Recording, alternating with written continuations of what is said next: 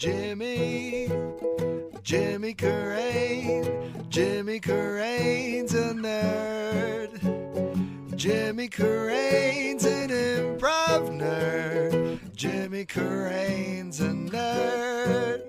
Oh, Hey everybody, this is Jimmy Carrane, and you're listening to another episode of Improv Nerd, sponsored by Houston Improv Festival, which will be taking place April 16th through the 19th, 2015. Now, I'll be there doing a live taping of an episode of Improv Nerd and teaching a series of Artist Low comedy workshops. Submissions are now open through New Year's Day.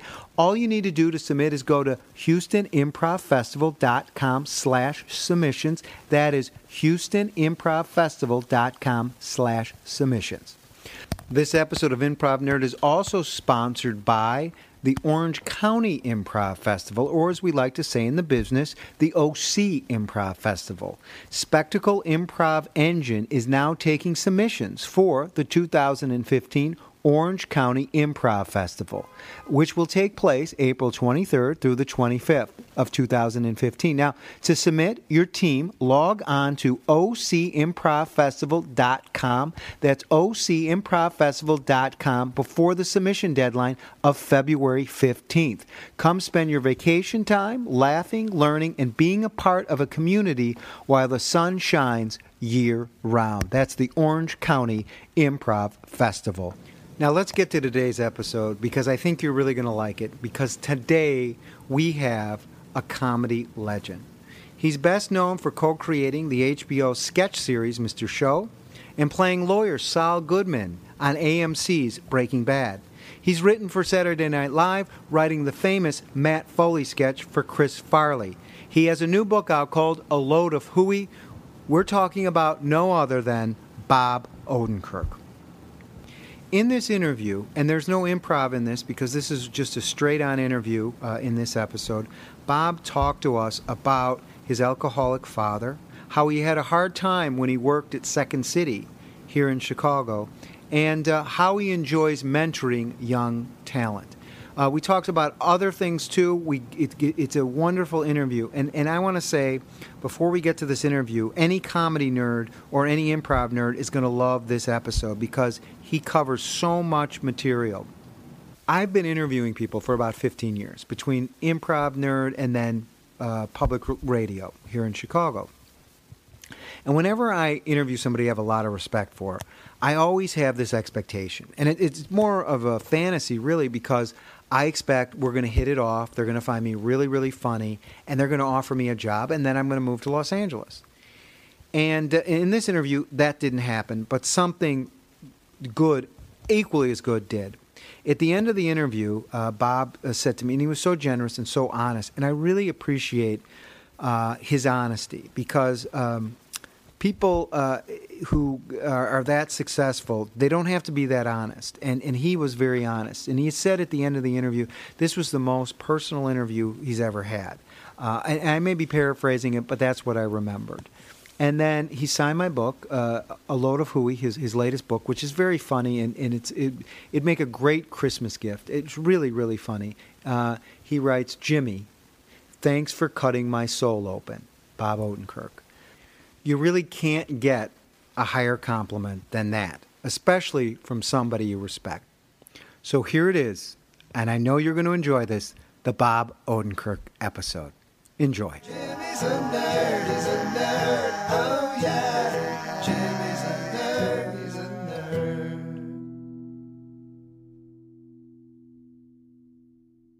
nerd. Thanks for doing this. You're welcome. Thanks for having me. I've been doing so many interviews, and it's... Are you spent? Yeah. Okay. I'm spent on interviewing with people who know nothing about me. Okay. That's not you. No, I hope not. But when you do the interviews, like I did a few the other day, where it was like Fargo and Mr. Show, which was a comedy show. Like, how do you write comedy and then you act? Like, how do you do that? Like, just like weird general questions. And how would somebody said, one woman the other day said, how would you describe your comedy? And I'm like, what do you? Well, then you don't know what I do. So why am I talking to you? Now, I wouldn't describe my comedy. No, I wouldn't. Why would I do that to somebody who doesn't know? I would happily describe my comedy to somebody who already knows what I do and have a discussion about what it is, and what the point of view of it is. But I wouldn't try to express in some, definitive statement what my comedy is to somebody who doesn't know anything about me. It would just be weird. So, do you get angry with those people? No, Okay. I don't get angry. You asked me if I was tired of it, if I was spent, and I'm spent on that. I'm spent on that pain and that feeling of the gap between me and the person I'm talking to, and trying to bridge that gap with, whatever, a good spirit. I don't get angry, though, because I really, and I've always felt this way, but it's only more true now than ever. There are a million audiences out there. There's a million channels. There's a million places to see and present your material on the internet and on TV. And the audience is so split and shattered into tiny segments that no one can keep track of all this. No one can know. You can't expect people to know what you do, no matter almost who you are. I mean, I haven't heard the new U2 album, and they forced that into everyone's ears, and I still haven't heard it. And not a bit of it. So let's go back to Southern Illinois. All right. You were working as a DJ on the radio station. You were doing sketches. You were almost doing like a National Lampoon radio hour, right? And well, let me tell you the truth. Okay. I was just with Steve Dahl getting interviewed here on WLS. He's back on terrestrial radio. Mm-hmm. When I was a kid, the things that spoke to me and inspired me were Monty Python #1, but also Steve Dahl. Mm-hmm. And I know that Steve does, parody songs and kind of some crude, childish comedy. And I have a lot of childish comedy, even in A Load of Hooey. But I think that he was anarchic, and he had a great sort of angry spirit that I related to. Because I get the sense with you, Bob, there is an anger. Is that right? Mm-hmm. And where do you think that anger comes from? My dad. What about your dad? I know he was an alcoholic. What was it that... Well, your point's a good one. I mean, is that all there is to it? Because honestly, my dad was angry at something. And I'm sorry, he was pissy about... he was pissy about the Korean War, which he was in and he hated. And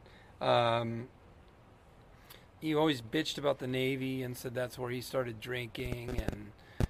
And the ship was boring. And I think what he had to do on that ship, what the ship had to do, which was look for junks that were potentially carrying contraband and bomb them, was kind of fucked him up. So, because I'm angry Besides too. for being bored all the time, which he found it very boring. How has that anger helped you in your comedy? Has it helped me? Yes. How has it helped me?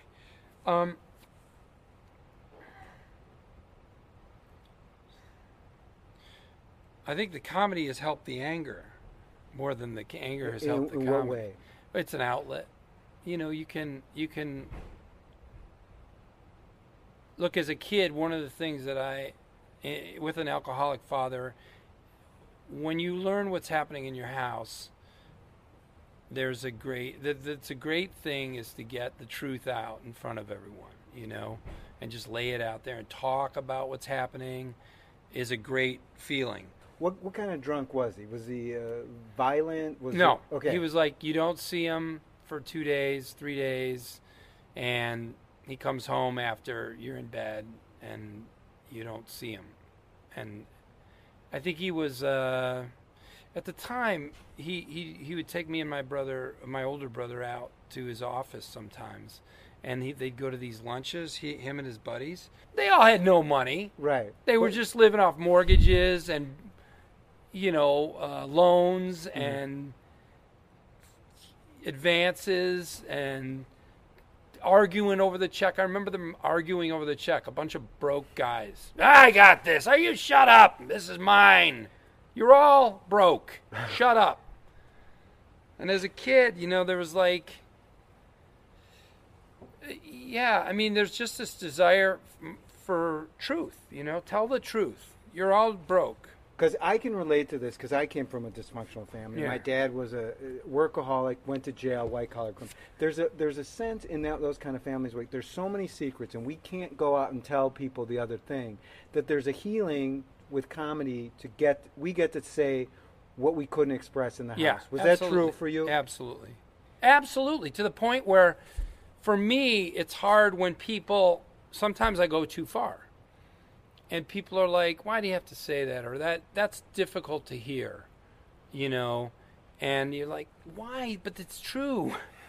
I mean, why can't we just, And there are times I think I do go too far. And I know I'm going to hurt people's feelings. And yet, but don't you want to say, but don't you see my point? My point is, whatever, there's hypocrisy here, or something's not in its proper scale, Give me an example of when you thought you went too far. Did you ever do it on Mr. Show? Give me the book. I read it the other night, and it made me feel bad. This piece made me feel bad. And this is from your new book. Are we everything working out on this? Great. I'm talking to Chloe, the producer. It made you feel bad. Well, it's a politician apologizing for I misspoke. Rape is an awful act. The other day in a TV interview, I misspoke. I used the wrong words, guilty and pleasure, in the wrong way. Now, we don't hear what his sentence was, but somehow this politician said the word rape and the word guilty and the word pleasure in some form together, near each other. And now he's apologizing for it. And in his apology, all he does is he does that thing where he takes, he says, look, I don't know what I was saying at the time. My mouth was just forming words. He basically blames his body for saying those words. So he's not taking any responsibility. He's not taking any responsibility, but also it's not ever laid out what he said. It's not necessarily true that he said that it was a pleasurable act. It's just saying he got those words in close proximity to each other, and that raised hackles. So what do you feel bad about? Well, rape is an awful thing. How do you judge? You can't. So are you afraid that women are going to come to you and say, oh, how dare you talk about rape in this book? It's a comedy book. It's that feeling of like, no, but there are people who have been raped. Right, yeah. And I can't imagine they can hear a comedy bit with the word in it, even if they get the point that it's about politicians and about how they apologize, but without really apologizing. They don't really do the thing that they claim to be doing, which is apologizing. They're not actually doing it. Just say, I don't agree with what I said. It was completely wrong. I feel ashamed. Just say that.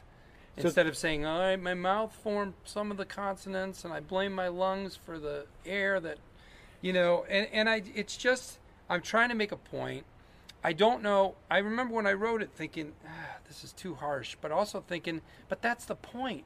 The point is he did something that is unforgivable and he's trying to apologize, but not apologize. And also maybe it isn't unforgivable. Maybe, because nowadays you can be attacked for saying, remember somebody used the word niggardly, a professor used, it's a word. Right. And it's not associated with the N-word. It's a different word. It has nothing to do. But remember he had to apologize? Yes. So there's all kinds of things going on in there. So how do you feel now that it's in the book? Are you still uncomfortable with it? Yes. And is that is that okay for us to be uncomfortable? Even though we put this in this book, you're still uncomfortable. I think a lot of people, they're uncomfortable, they would have taken it out. Why is it important for you to have it in the book?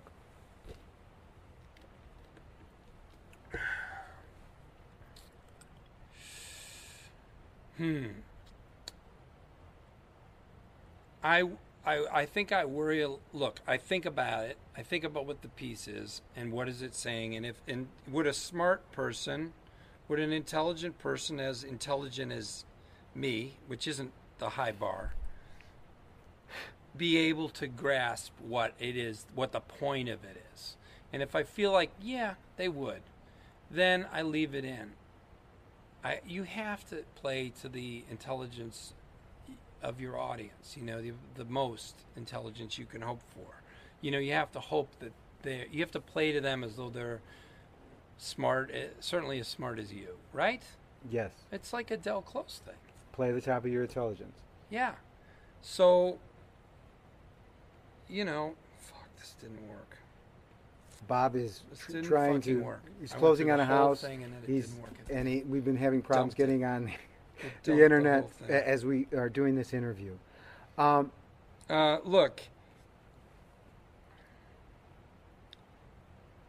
I worry about,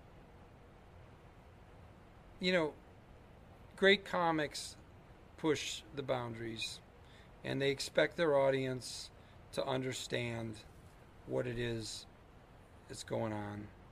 And I think it's the right way to handle it.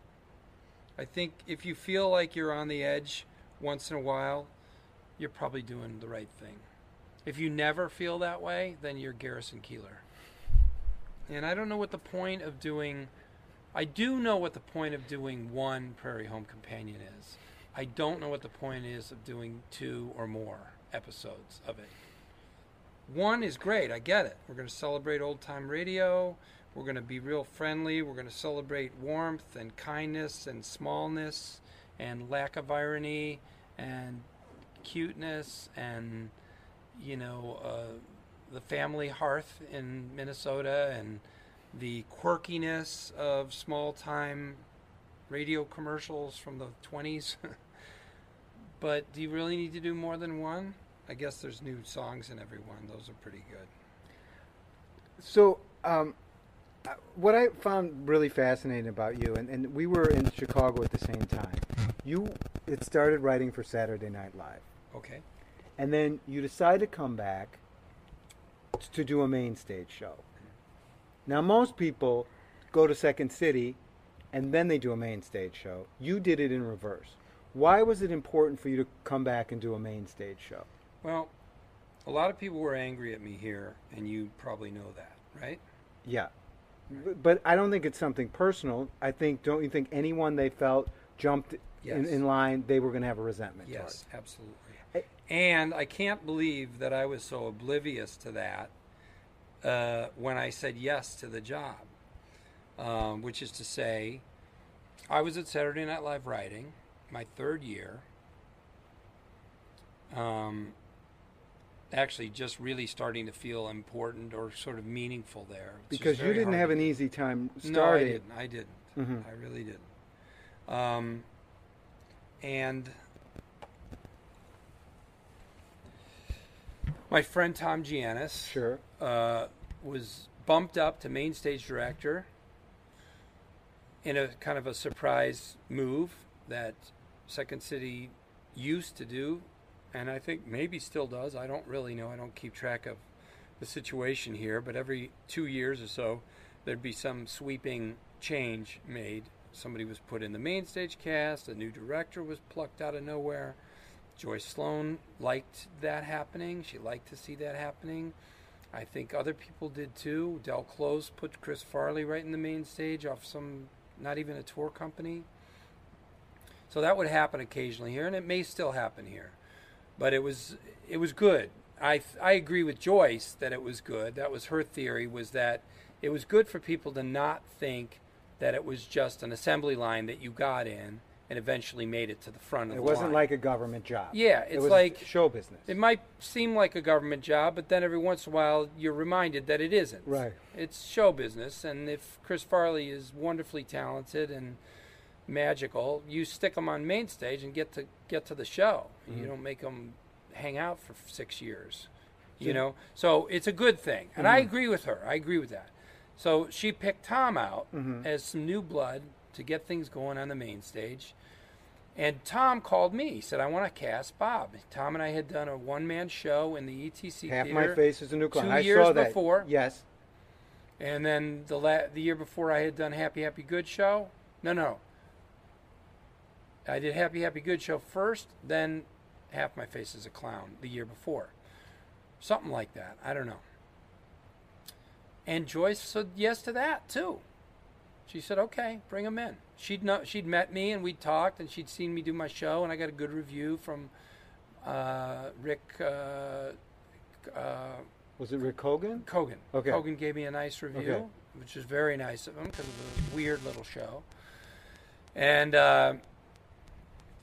so Joyce said yes to that. Now, Dave Pasquazi, Mark Beltzman, Ron West, all these people, and they weren't on the main stage. Dave was, but the other guys weren't. They were all here, and they'd been slaving away for years, trying to get to the main stage. And I clearly bumped one of those guys, probably. And so they were pissed. All of them were pissed. Dave, Tim, and all the other guys. Now, Timmy Meadows didn't seem to mind, and Chris Farley didn't mind at all. Of course, he probably was resented for being put in the main stage a year before. And Holly Wartell didn't seem to mind, and Jill Talley certainly didn't, because she and I had worked together years before, and we were good friends. But there was quite a few people here who resented, I think. And I don't mean to speak for them. You can ask them. But I got some negative vibes and even some comments. How did you deal with that? Well, first I showed up, ready to go. And you asked me why, and I'll tell you why. Because when I was 14 years old, I came to Second City with a neighbor family, and I went, holy shit. Could I do that one day? That's the best thing I ever saw. Don DePolo was in the main stage, and Judy Morgan was in the show. And then 2 years later, I came and saw George Wendt and Jim Belushi and Tim Kazurinsky. Mary Gross was probably in there. Yeah. So Second City was, I didn't even know it was a dream of mine. It was so crazy wonderful that it was like, that can't even be a dream to do that. And you're this guy from Naperville where the thought of show business, no one's in show business in Naperville. Yeah, right. So first of all, let me say this. When Tom Giannis asked me to do the main stage, I say yes. I mean, a Chicago kid, okay? If you asked me to play on the Cubs, now I would go, it's going to be terrible. I'm going to be horrible, but I'm going to put the fucking uniform on and go out there for you. If you want me to suck on that field, I will suck on that field for you. I will play with the Blackhawks and get the shit kicked out of me. You know what I mean? I'm going to say yes. Because I grew up here. And that's what I wanted to say to all these Second City guys. It was like, well, I'm going to say no to this? But, of course, I also realized, oh, shit, what did I do? These guys have been waiting for this position, and I'm already at Saturday Night Live making, real money. And they want your job. They want my job, and I come back here and take one of theirs. So I realized it was a mistake, but it was too late. But I also wanted to do it. I mean, I genuinely wanted to do it. I mean, when I came here, I auditioned for Second City. I didn't get in. And I wanted to do Second City. But I very quickly realized that the system, the way it worked here, was probably not going to work for me. Because I wanted to write my own stuff and do it. I didn't want to do other people's material. I was more about writing than performing, although I was about both. You were not interested in doing a touring company where you're doing Best of Second City. You wanted to do your own stuff. If they'd cast me in it, I would have taken it. They didn't. I auditioned. I didn't get it. But I didn't want to do that. And it would have been hard for me. I would have had to swallow it while I did it. So what did you learn, as hard as the main stage show was to do, what did you learn that's helped you in your career? Because you've done very well. Well, you mean what did I learn from stealing other people's jobs? I mean, first thing, I wish I would have said something to those guys. Acknowledged it? I apologize. I hope you understand. I'm a Chicago kid, too. And I hope you understand. And also, this is only going to last as long as summer is, because that's how long I have off. Because you're going to go back. Right. So if you can swallow it for 2.5 more months, you're fine. Right. As well, I also think maybe I had a hand in helping Tim and Chris get to Saturday Night Live. So I opened up 3 positions for them. How did you help them? Well, I wrote Matt Foley. Oh, I know. Which maybe you couldn't say no to that actor once you saw that sketch. Right. And then Timmy Meadows, I campaigned for. I mean, I told Jim Downey and everybody that he was hilarious, and he is, and great guy. And I'm not saying I got him. No, but here's another. There's 2 things I want to talk about. But this thing I want to talk about. You have a reputation for mentoring people. Tim and Eric. Mm-hmm. Okay, the Birthday Boys. Yeah. Where does that come from? What do you get out of that? Why is that important to you? Well, listen, this kid here, Brandon Wardell. Right. I mean, I don't know. I don't know. It's not a very planned. I don't think about it like, oh, who should I mentor now? It's like I think I'm excited by new voices, and I think I'm excited by people who are trying stuff, and I think I lose a lot of interest in somebody who's really gotten good at what they do. So you take including myself. Like, I lose interest. Like, okay, that's enough of them. They're fine. Okay, you're good. Like, I don't care. You like to find somebody who's like a diamond I don't in even the like rough. to find them. I don't think about do finding they come them. to you? It's just by accident. I still do. Like with Brandon, I said... Brandon's opening up. He's a stand-up. I said I want to do... My wife has been after me to record me doing stand-up for years. Mm-hmm. There have been patches of time in the last 4 years where I did stand-up 4 times a week for whatever reason. I should have done that. I should have recorded an album when I was in one of those brief patches. But I never did it because stand-up to me has always been just something I did for fun and a way to get up in front of people and read jokes and hear laughs. You didn't have this like anti-stand-up thing. No, not at all. Okay. Because my generation, which is a little after yours, it was more improv than, and we looked down at stand-up. I don't understand that. When UCB opened in L.A. and they had stand-up and improv and sketch, and some nights they had a show that was stand-up and improv, I was like, thank you. Finally. This Chicago bullshit of like fucking stand-ups from the sketch people and fucking pure improv. We only improvise, no writing, What? Why would anyone, what is going on? They're all comedy. And I got to tell you, if you read a book like The Compass, written by Janet Coleman, who's my wife's aunt, can you believe that? I can't believe that. It's a great book. Is that crazy? Yes.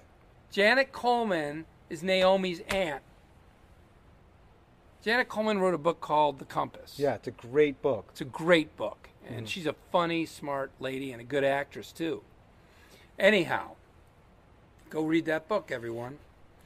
Severn Darden, Del Close, they did monologues. Right? Yep. In the early years. Well, I mean, how far is that from stand-up? Who could be more pure than those guys? And they were standing on the stage doing single-person riffs and, comedy runs. Well, and yet somehow, by the time I was at Second City, it was like, no stand-up. You don't go out there alone and do anything. What? It's just comedy. It's just a stage. It's a place to perform. Mix it up. It's fun. It's great. And so anyways,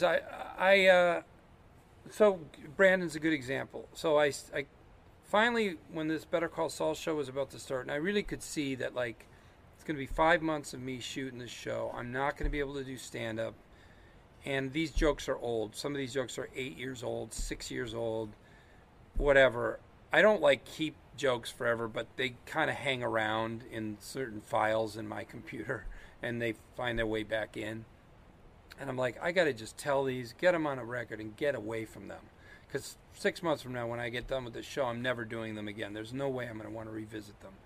And so I called Matt Belknap, who runs Special Thing Records, and I said, look, if I do a show next Thursday, it was Thursday, can you get an audience there and can you record it and maybe we'll have an album out of it if I like it well enough? He goes, yeah. And I go, okay, so here's my idea. I want you to get me the youngest stand-up who's good that you know in town. He goes, I got a guy. He's great. He started when he was 17. He's 21 now. He's really young, and he's good. I go, great. He opens for me. He does 10 minutes. Then I do 40, 50 minutes. And if I like my set, I put it on the album. And if I like his set, we put it on the album too. Don't tell him that. And it's going to be called Amateur Hour, and it'll feature me and him. So we went and did that show, and they didn't tell Brandon that he was being recorded for a possible album. And when it was done, we did a few cleanups of it, not too much, and we're putting it out. And Brandon's on it, and I liked his set, and I liked his attitude, and he's a real stand-up, unlike me. I've been witness to that the last few nights because we've been on tour, and in these in Milwaukee and Minnesota, it's all my audience, and they're mostly 40 years old or older. And what are they fans of yours now at this? It's about 1/8 Better Call Saul, and then the rest is kind of everything, and then it's a good half Mr. Show. So it's good. It's a good mix. I was worried that all these Better Call Saul fans would come out and not understand why I'm telling jokes or making fun of religion and like go, why is the actor being rude? And it's not. That hasn't been the case. There are a few people, and they only know me from Breaking Bad, and I think they like it. I don't know. I can't help them. I mean, I'm sorry that. Whatever, if that's all you know, and you think it's inappropriate for me to be telling jokes because I'm an actor from a show, but it's not too many people. Let's go back to the. Anyway, yeah, Brandon, yes. saw him, good, okay. Interesting. That's fun. I said, come on out and do it with me. Do this, show, and he does stand up, and he's referencing Drake and Waka Flocka Flame, and my audience is like, huh? And I love it. I'm excited about new things, But you have like 40 projects going at once all the time. That's not true. Okay, 30? That's a miss. Okay, that's a Wikipedia. You're getting a call? No, it's Megan who's in the show tonight. Okay. Tell me she's late. It's okay. I know how it appears. Yes. But think about it, Jimmy. This is stuff that's been sitting in my drawer A Load of Hooey for 5 years, right? Just write a piece, set it aside. Write a piece, set it aside. And when I was doing Breaking Bad, I wasn't in every episode. And when I was in 1 or 2 scenes. It's not like I was working 7 days a week. I had plenty of time to write and send stuff to the New Yorker, and I wrote pilots and stuff, and I take care of my kids a lot. I spend hours with my kids, hours and hours every day. Not recently, but for the years that I was doing Breaking Bad, I was home a lot. And so write a piece every couple weeks. It's not that hard. And what happens is it all came out at once. So it appears as though he's writing books, he's making an album. That's not the case at all.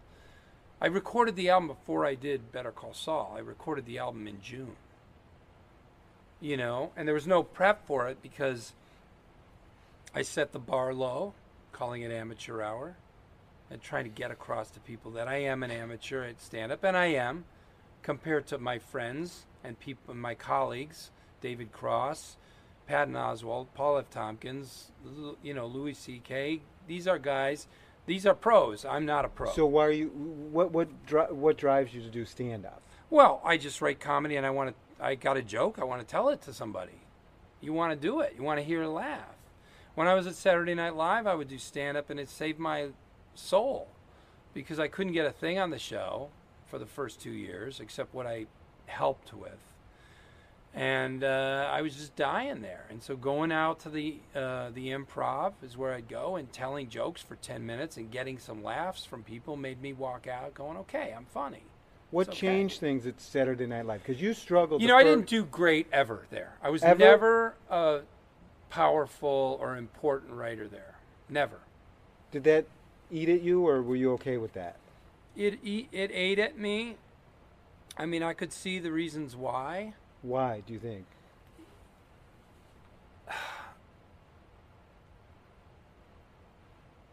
I think that I don't know. Was it where you were at the time? Well, I mean, the important writer at the time was Robert Smigel, and I worked with Robert a lot. Right, and I you contributed a lot to his work. And you guys knew each other from Chicago, starting out at Players Workshop. That's right. But he was an important writer. The Turners were very important. Contributed a lot of material, and Jim Downey. But I would say Robert was the key writer. To me, he wrote the sketches that people talked about. Can I throw a theory out? Yeah. That it wasn't really your kind of environment. That you Mr. Show, how you I'm set not up... a team player. That's why. Do you think that's what it is? I don't know. Or do you have a team player or you have to run the show? I think I kind of have to run the show a little bit. Although as an actor, I don't have any trouble not running the show. I love not running the show as an actor. With Better Call Saul, I don't help with the script at all. You just show up, learn your lines? I actually don't want to. If they tell me they want to talk about what's coming up, I'm like, don't tell me anything. I don't want to know. I didn't read any outlines for upcoming episodes. They're always sent to me. I don't read any of them. I don't want to know. I want to read what my character is doing in this scene, what he wants in this scene that I'm doing today, and I want to think about where he's at emotionally and what he wants, and that's it. I don't want to know what he wants to know tomorrow or in this episode coming up. I want to know what he wants in this scene right now from these people. That's it. That's all I want on my mind. Is that because of a maturing thing? No, I think it's your job as an actor. That's your job. So you don't have any creative input in the show? You show up, you do your lines. Well... You're not trying to change the arc or... Yeah, I don't. I don't want it. I feel like I'm a much better actor. When I first sat down behind the desk in the office to play Saul at Breaking Bad, the first time I did a scene, I remember sitting in the chair and going, oh, I wonder how much time we have to shoot this. And then thinking, where are the cameras? How long is it going to take to light this? And then I was like, you don't have to worry about any of that shit. You're an actor. Stop thinking like a producer or a director or the writer. Stop it. Your job is to do these lines, ask yourself what's behind them, what's really going on, what does my character know, what does he think he wants, how's he feeling. That's your only job. You don't need to know any of that other shit. You're not in charge of any of it. You don't help with it. Shut your fucking mind off and play this guy and be this guy. And it was awesome. It was wonderful. I loved it. Now, I think you're a great actor. And a lot of people listen to the podcast, they're students and stuff like that, and they're thinking, okay, Bob's done stand-up. He's done sketch. He started out doing improv. To get to a career like you have in terms of acting and writing and producing, what do you have to do? It's not just, I'm going to do improv every night. It's more than that. What is that? I don't, first of all, I never really sat down and said, how do I get this kind of career that I want? You just lucked into it, you think? No, I didn't luck into it. Because you're very hardworking. I just woke up every day and did stuff that I was interested in and wanted to see happen. I think I have a good work ethic for planting my ass in a chair and taking out a blank sheet of paper and trying to fill it with ideas. It's something I did in junior high. And so it's something I can do, and that probably has helped me more than anything. Another thing that's helped me is, I was a pretty half-formed individual even when I was in my 20s. And that's difficult because you see people around you who know who they are, who know their voice, and who are making strides in their career because of that. They can express themselves in a clear and concise way. And the good thing about being sort of ill-formed or unformed is because I had this long meandering road, I wasn't defined by any great success. I mean, Mr. Show was an artistic success, I think. It was a pure vision, and it was a pure representation of our voice, David and mine, and we're proud of it. And it came out the way we pictured it pretty much 95% of the time. But I never felt, like I have to do more of that. Whenever you have success, there's a feeling like I owe the audience more of that thing they love. But I never had that, so I don't owe anybody anything. So every day was a bit of a blank slate, which is, challenging and kind of nerve-wracking, but great, because I was able to reinvent myself and not feel like, I don't think anybody sees me in these movies and goes, no, that's F.F. Woody Cooks. He can't play a real guy because he's that thing that I love. Because there's nothing I've done that anyone loved that much. I don't mean to sound sad. I'm not at all sad. I'm thrilled that I had this. I have had this cultish fame, and I wouldn't be thrilled to have it continue. I mean, the challenge, of course, is in Hollywood, you need to make money for people. And when you're in a project that makes money for people and is a kind of resounding success monetarily, that is a big plus in your column for future work. Like, I get the sense Mr. Show didn't make a lot of money for HBO, so they're really not interested in it. So they'll bounce it around the schedule like they did. Right, exactly. And it'll earn you tons of, credit from the artists who go, that was a pure vision and good job, but you still are struggling to sell a show or. But I think that the success I've had just being a part of Breaking Bad has now given me a little bit of extra oomph when it comes to, other projects that I want to do or want to be included in. I'm sure it helped me get cast in Fargo. I'm sure it helped me get cast in Nebraska. Those directors chose me and wanted me, but it helps to have made money in Hollywood. Which was a great movie, Nebraska. Yeah. And you were great in really it. Proud of it. And how much of that, because Bruce Dern's character, that guy is a busted out alcoholic. And Bruce has never drank a drop of alcohol. How much of that was like, oh my God, this is my childhood? Oh, yeah. Oh, my God. Yes.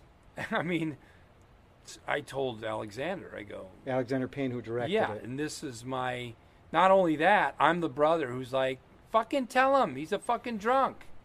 Just let's say it. He's an asshole. Fuck him.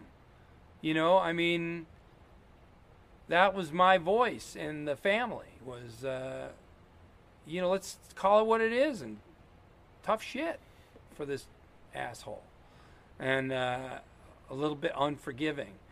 So I related to that character and the way he felt about his father and the situation.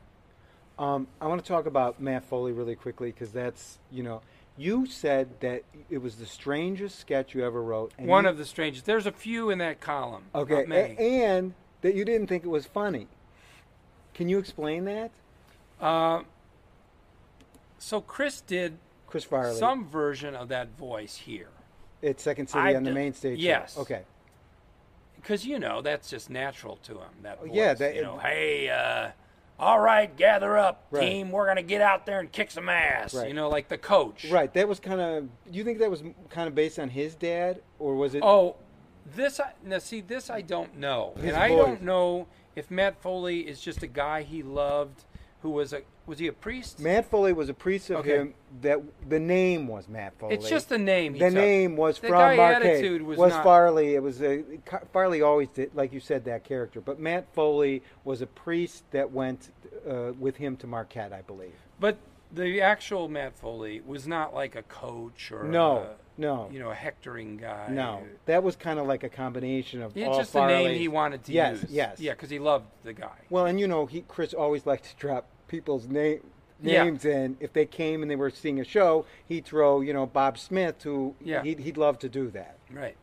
So he did like a coach type character. Mm-hmm. And I went home and I thought the simple thought of what about a guy who uses himself, a motivational speaker, who uses himself as an example of what not to be.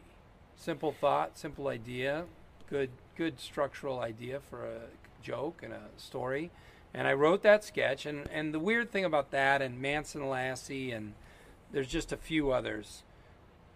Usually when you write a sketch, you kind of find it, you have to rewrite it, you find it, you pick a part of it, you build out on that part. There are only a few sketches where I wrote it out, and then that's how we did it, and it was good. And it was good build, and it was good structure, and that was one of them. I mean, I wrote it on a piece of paper like that, and I brought it in, and I handed it to Chris, and he went up on stage and slaughtered with it. So the first time you did it in a set, because it's not in the show, it kills. It was a script. Right. I don't think we ever did it in an improv set. You didn't even... No, I just got right into the show? Yes, it was brought in as a script. Okay. And they allowed me to do that. Some people might not have liked it, but I was a writer from Saturday Night Live, and I brought in a couple sketches that were written out as scripts, not improvised. And they went right directly to the show. You didn't. They went into the rehearsal process and went to the show. Okay. Yes. Mm-hmm. I understand maybe that's not. Well, I'm just for allowed, but I'm not saying it's right. Allowed. I mean, I'm not saying it allowed. No. I'm But, just saying for the audience, just to know that Second City usually works. You come up with an idea and then you do it in a set. Usually, but that's a soft usually. Right. People write stuff all the time. Right. Yes. So that gets in, and the first time he does it, it slays. Oh God! Every time he does it, it slays. The whole way through, from the time he walks out. I mean, are you blown away by the reaction? Oh my God! Like this is. I'm not only blown away by the reaction. My daughter asked me what was the best time you've ever had in showbiz, and I said, doing this sketch with Chris Farley at Second City 8 times a week was the best thing I ever had in show business. The best feeling I ever had. The best time. It was pure joy, pure magic energy and greatness. It was just nuts how great it was. It was like doing ecstasy for 7 minutes or however long it lasted, because Chris would just keep improvising it and pushing it further. And let me ask you this, because I know for me, like if I was doing that, here you are, you wrote this, he's getting the laugh. And they've got to be like ripping furniture and throwing, I mean, it's got to be pandemonium in terms of the reaction. Yeah. You're loving this. There's no jealousy on your part? None. No way. Are you kidding me? That was the greatest thing ever. No, I felt no jealousy at all. And you're not a jealous guy? Oh, I can be very jealous, I think, yeah. In what area? You got to areas? watch out for that. Look, the fact is I had a couple of years where I didn't do work that I think was up to par for me. After Mr. Show? Yeah. Okay. And I can come up with a lot of excuses. But that was a rough time, and I thought a lot, why is this, some people move, as naturally happens any year. People have, this year I'm having a great heyday. People have heydays, and then they, fade, and you just go back to working, and so I will soon do that. Very soon I will slip back into that category, and it's perfectly fine. But while I was struggling to come up with a project I could love and deliver on, and trying to make projects work and struggling through a lot of development, writing pieces that turned into Load of Hooey. I would feel jealousy towards people and their opportunities that they got. Did you ever feel like, because at one point it's Mr. Show, then David Cross is getting a lot of lot of spotlight. That's true. And then now it's your turn. Yeah. Was that hard? Because I would imagine Yes. people would be like comparing you, like. Oh yes, absolutely, yeah. And David was doing great. He was in Arrested Development and a lot of movies, and he's still doing great. He just sold 2 shows in England that are going to play. He's doing great. But one thing that helped is all that happened when I was older, and you know how it is. You see things and you go, oh, this is his time, Right? And so even though I was jealous, I would just tell myself, just let it out and how hang do you in there. How do you let it out? Just scream. Go write something funny. Mm-hmm. Go sit your ass down and write something. Work out.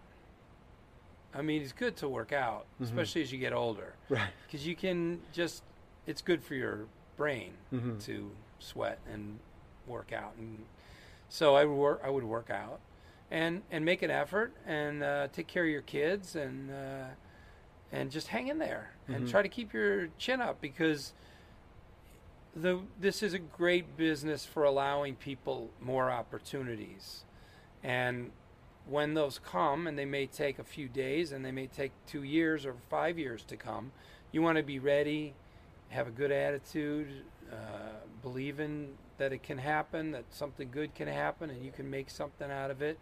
So that's your job then. And I knew that at that point. At that point I was like, it'll all come around again. Just, keep your chin up, try not to get too mad, don't get pissed at people. And let's just, write something good today, and you know what I mean? You just try to do that. So we got to wrap this up because you've got to get into rehearsal. What one piece of advice would you give somebody starting out in comedy today?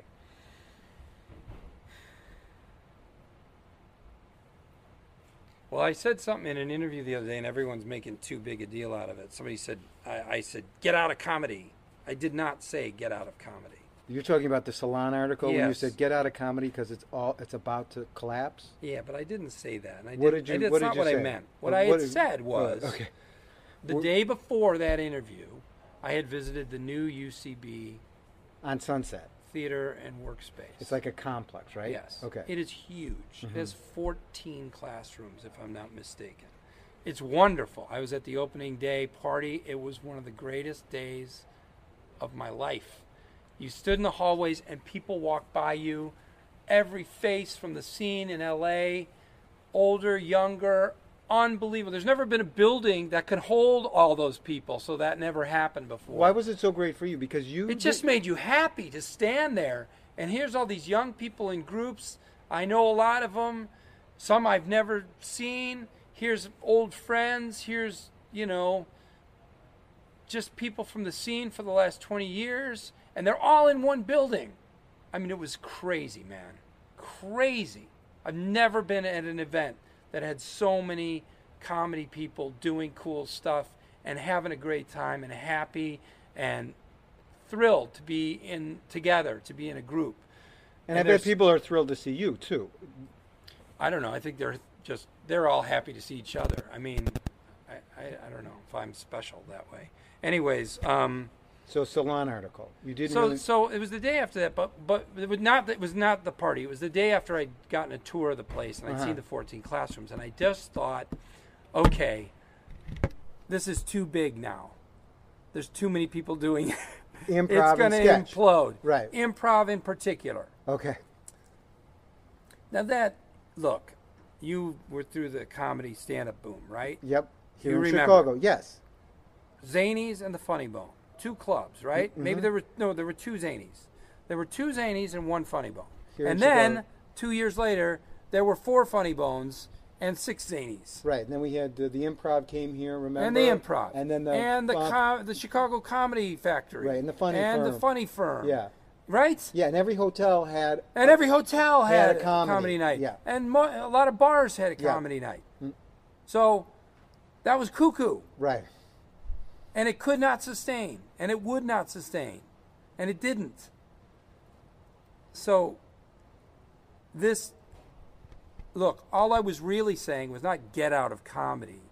But I think, okay, so now everyone's improvising, okay? Everyone. Mm-hmm. There's 14 classrooms, okay? That's just at the UCB. Right. There's I.O. There's out there, I.O., Second City, yeah. Groundlings. Okay, so now everyone's improvising. Right.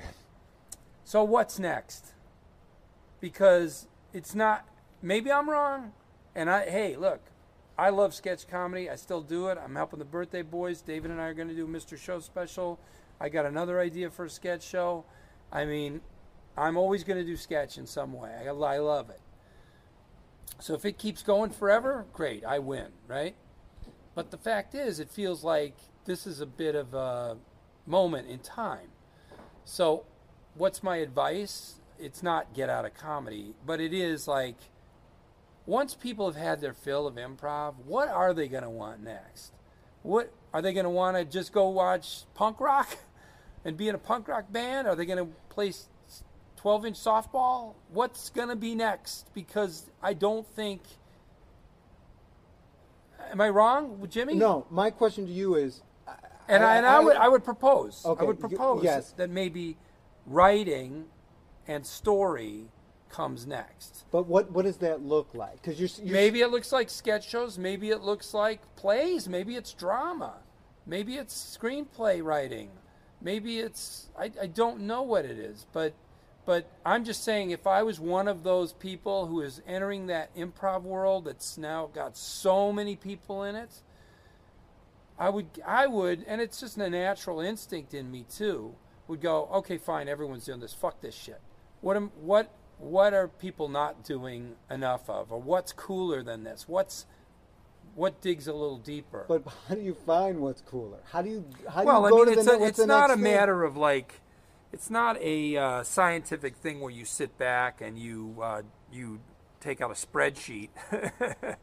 You know, you use your instincts and you use your gut to figure out what's next, and it could be a number of things. If it's 12-inch softball, then I can't help you because I can't force myself to care about that. But hopefully it's some, were you saying transformation of what is happening in the improv scene into even more interesting stuff. Were you almost saying and that don't get lulled into this improv thing? That's what I'm saying. Don't be content. Yeah. There's other things out there, which really is how you've led your life, wouldn't you say? Yeah, I mean, I'd say I was pretty focused on sketch comedy for a long time, and I think SNL when it ended for me, and I knew I wanted to perform, and that's why I left, is because I wanted to get better as a performer. I didn't ask to perform on SNL because I said to Lorne, not that he cared if I left. I don't blame him, by the way. I wasn't that big of a help over there. But I said, look, I want to perform, and I'm not good enough to ask you to let me perform on this show. I know that. And so I need to go hit the skids and get to work and try to become better at it. Because I do love it enough that I don't think I can be only a writer and be happy. So I have to go either to Chicago or LA where I can pay my rent, and I have to get back to work getting better at acting and performing. And so I left there. Yeah. So I don't... Sometimes when I think you look at someone's career, you think there's a lot of planning involved, and there isn't a lot of planning. One last question: with Better Call Saul coming out, Mm-hmm. you've had ups and downs, disappointments and hits. Mm-hmm. How do you take this in stride? What are your expectations for a show like this, realistically? There's a lot of attention on this show to be a big hit. I know. How do you deal with that? It's going to get its ass kicked a little. It's going to get punched around. That's just the way it is. I mean, we all know that. I'm going to say this. The writing is excellent. As good as Breaking Bad. Oh, it's the same writers. Okay. So I'd say But yes. I mean, have they found the rhythm of the show? It's a different rhythm. Okay. And it's a different kind of show. It's similar in some ways, especially as it starts off. Mm-hmm. But as it goes, it becomes its own beast. And what that is exactly, I would leave to the writers to pontificate on. It's really special and unique. I'm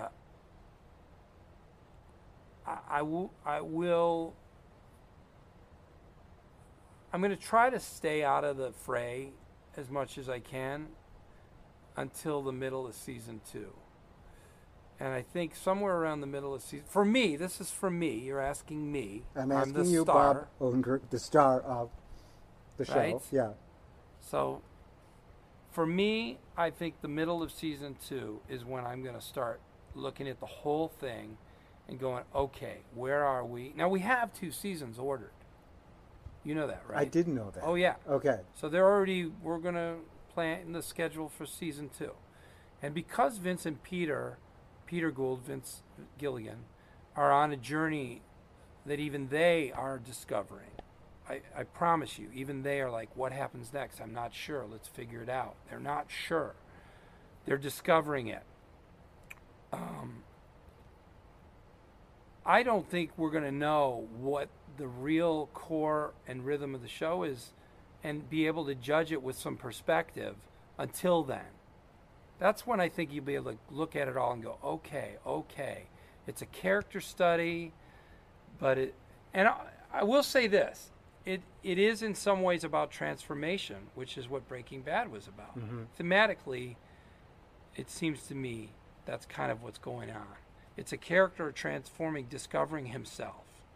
Are you excited, for this? I am, and I'm not worried about the flash of the opening and how big they're going to try to play it or how big it's going to be or how hungry people are for it. I'm happy for that, and that will have its bumps. And I'll go up, it'll be a lot of turbulence, right? But I know how good and meaty and well written the whole season is, and how well played it is, certainly by Michael McKean and Jonathan Banks and the actors who I watched because I was in scenes with them. And so I know those values are there, those qualities are there. And so there's a kind of I don't see anybody dismissing us out of hand. Because if it was me... It's got too much guts to it. If it was me, I'd be like, this show's going to be on for 10 years, just like Breaking Bad. Do you go there, or do you just... Wow, I'm so not thinking about years. Okay. I'm thinking about the story only. Where does it go next? What are we learning, and how rich it is? And I just don't think about it. Bob Odenkirk, thank you so much. Your book, A Load of Hooey, buy it. It's very, very funny.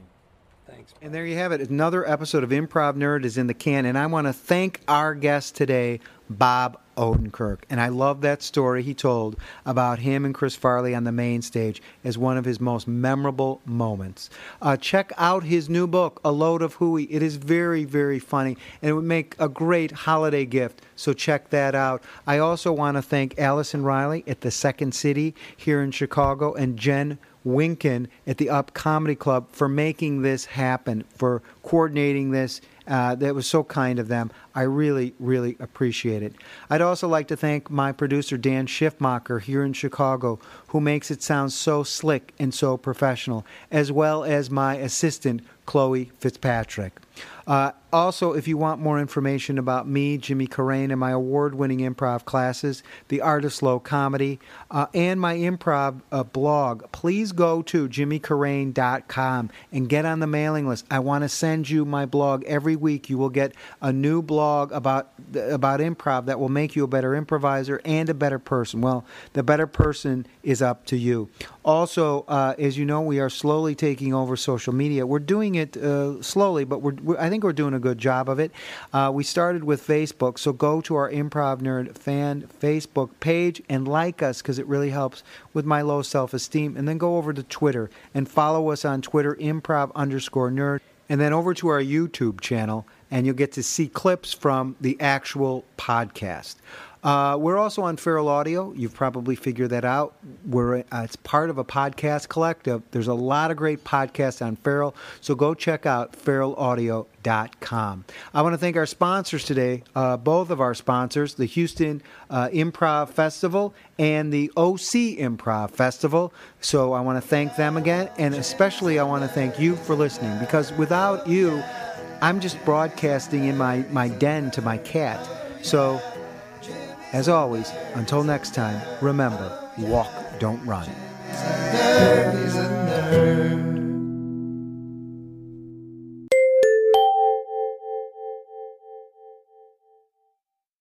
Let's say Seinfeld was on an island and he was blowing Boris Karloff. What would that be like?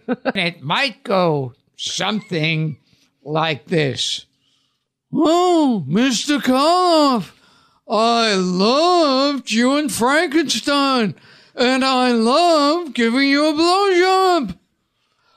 Why, Mr. Seinfeld, I love having you